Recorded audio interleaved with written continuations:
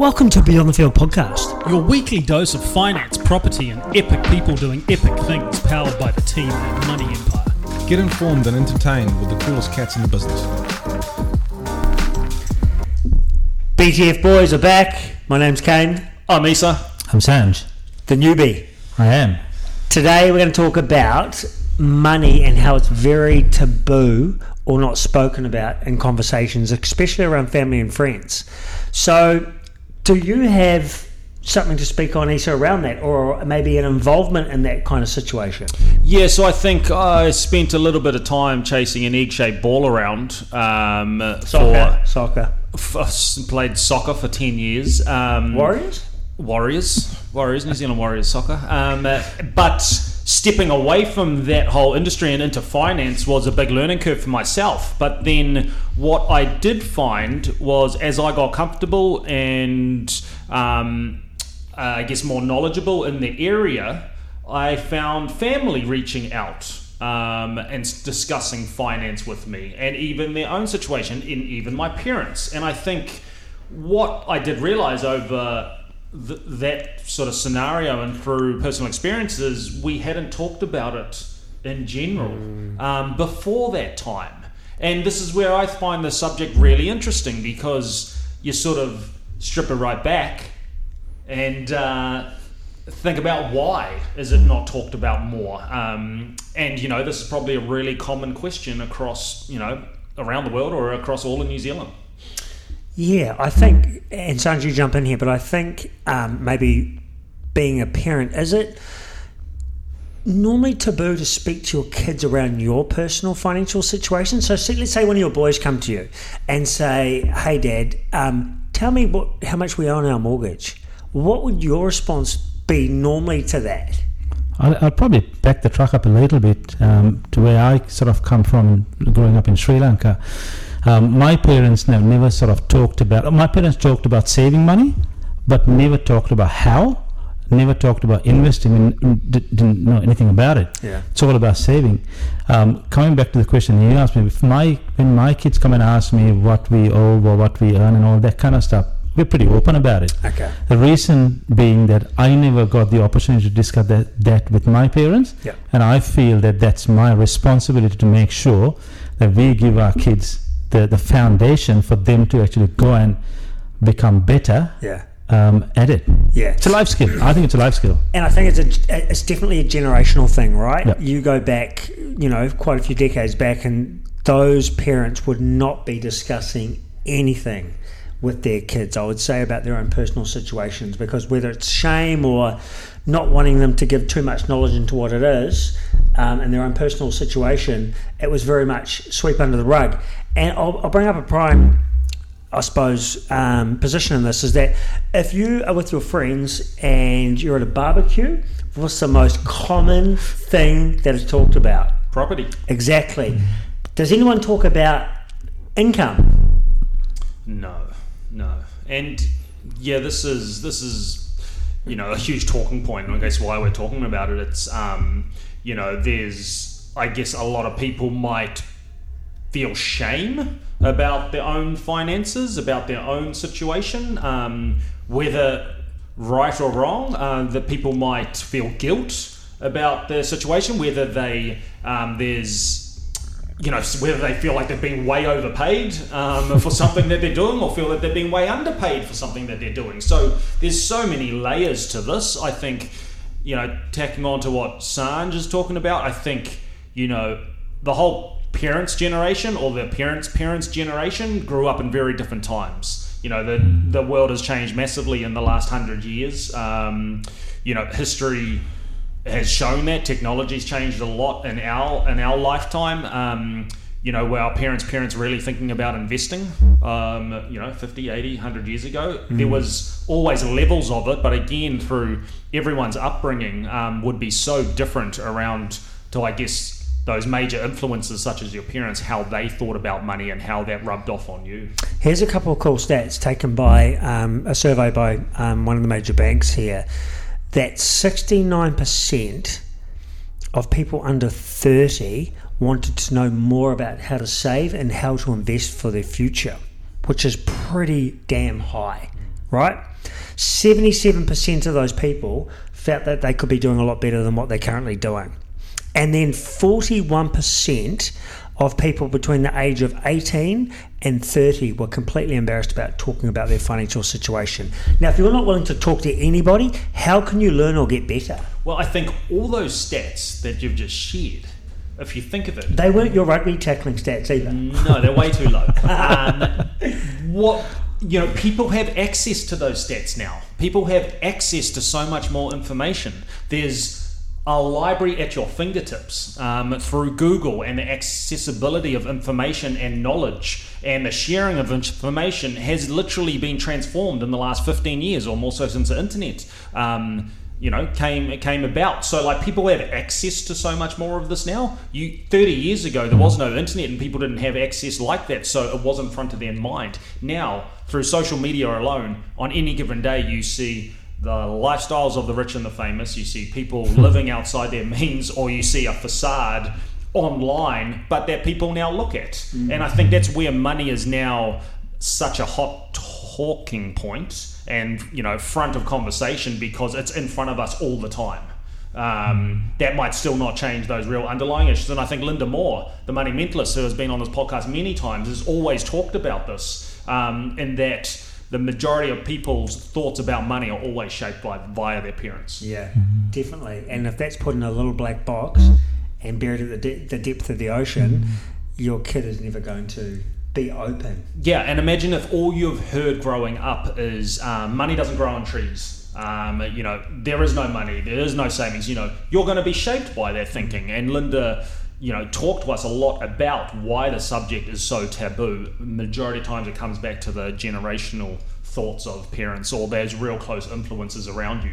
Then she also said, she said in times that if there was an uncle or if there was an auntie that had their own business or did something differently, that just sparks that other sort of light in people's heads growing up. But a lot of it comes down to your sort of upbringing. And I think, Sanj, going back to some of the stats that I read out, like 77% felt they could be doing better with their money, and then 69% were obviously wanting to save or understand how to invest for the future.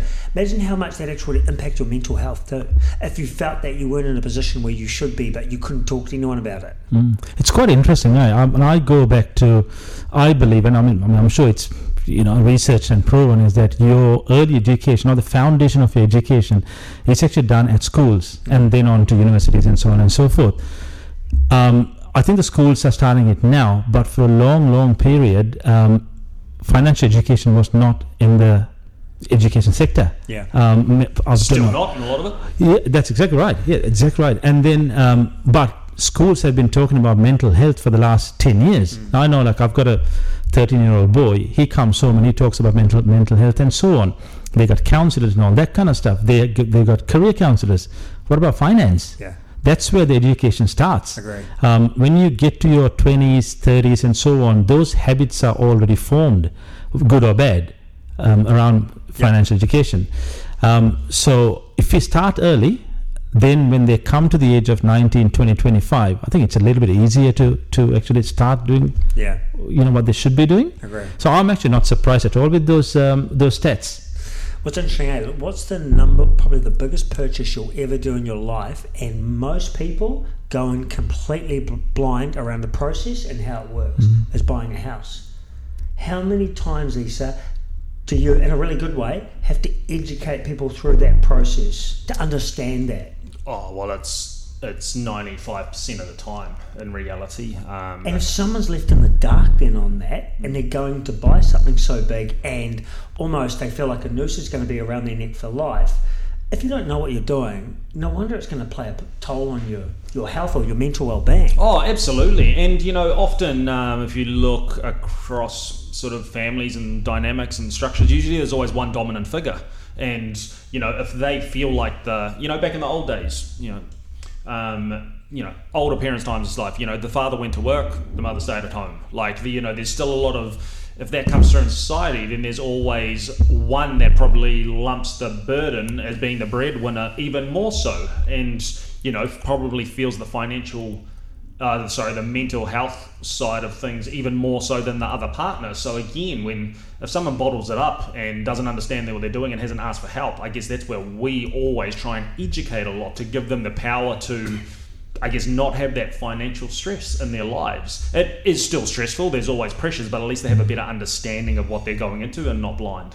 I do wonder where technology comes into this in a good and a bad way. So if you look at like fintech, which is a real vibrant vibe, cool, fun to be a part of type movement or be involved in, a lot of that is then linked to technology, which automates a lot of the process for you, like investment platforms, digital wallets, all that kind of stuff. So I wonder if, yes, it works in a way where fintech vibe opens you up to talk about money and finances, but then also to close it off from you learning anything, because there has been a lot of movement in that tech space to automate some processes there.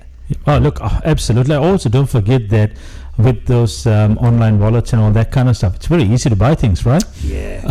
And you've got your credit cards. It's easy access to buy things, easy access to see what's out there. Afterpay. Absolutely, Afterpay. And if you don't have the right behaviors around your financial management, geez, you're not going to save much.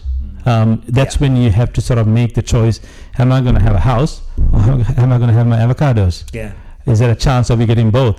I was randomly talking to a family friend the other day, and they were telling me years and years ago, out of school, racked up $5,000 on a credit card that had sort of been given to them as they left school via their bank, right? And obviously the limit had increased over time. They didn't understand that they eventually had to pay that back. And the toll that took to recuperate and pay that back was a long, long time, because the income wasn't there to start with.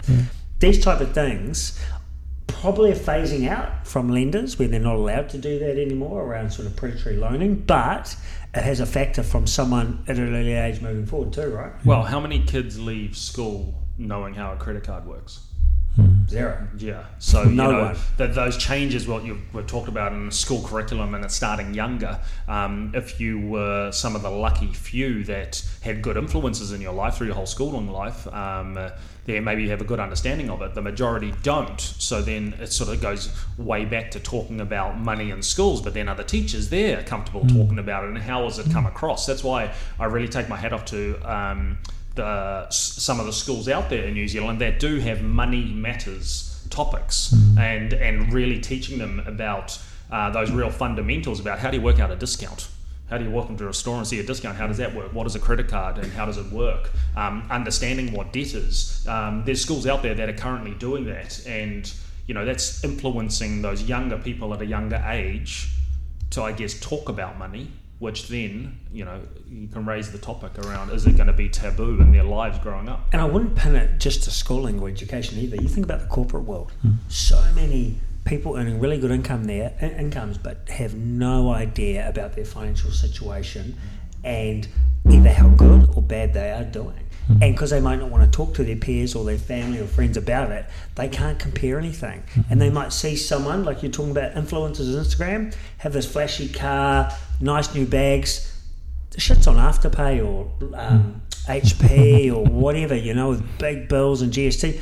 But they don't see it. They just see nice things and think, oh shit, they must be doing all right. A lot of the things that you see, it doesn't seem to, like when you sort of really sort of dig deep, it's not what it is, isn't it? The other thing also is sort of picking up on what you talked about. Even the education stuff that you're getting to our kids, it's quite a bit of the time it's actually about managing risk rather than actually growing the money or making sure the money works for you into the long future. I think that's where we really need to people need to go and talk to an expert who knows, who understands what it's about. It's not just saving, or it's not just paying your bills. It's more than that. Who knows, down the track we may not have the super schemes and so on. We need to look after our own selves. I give you that option down the track, that you can be comfortable and having those options. The only way to do it is to actually to expose yourself to these theories and behaviors now, so that it's not you're just paying your bills, you're actually looking after yourself into the future. Yeah. And I think the stereotype of people thinking, if I need to go see an investment advisor, I need to have 250 grand. The stereotype of I need a lot of money to engage someone's service. is not the case at all. You look at the tech platforms we've talked about, Sharesies, Hatch, Stake, these type of platforms, you can go on just as minimum as $50 and you can learn, but you will create, I suppose there is risk around it, but there also too is some education in that piece for them. Yeah. I think there's so many great tools out there that can help people. I think even if you don't have influence out there, there's a lot of external influences, even if you haven't had it in your life. I think at the end of the day, the person has to want to do it. Yeah. The person involved has to be vulnerable enough to ask for help, vulnerable enough to put their hand up and take responsibility for the situation they're in, even if it is dire and a fucking mess. They've actually got to put their hand up and take responsibility for that. You know, sometimes people have to hit rock bottom before they go up again, or some people just realise they're not on the perfect path and take responsibility and ask for help. That is single-handedly one of the hardest things to do. Can I ask you something, Ace? How many times have you sat with a couple or an individual and they've come to see you with whatever goals they had in mind, and they will say something in front of their partner or to you by themselves that they've never spoken openly before, and they admit that and they leave in such a better place? Oh yeah, multiple times. That happens a lot when couples come in to sit down with them. They haven't agreed on why they're actually at the meeting.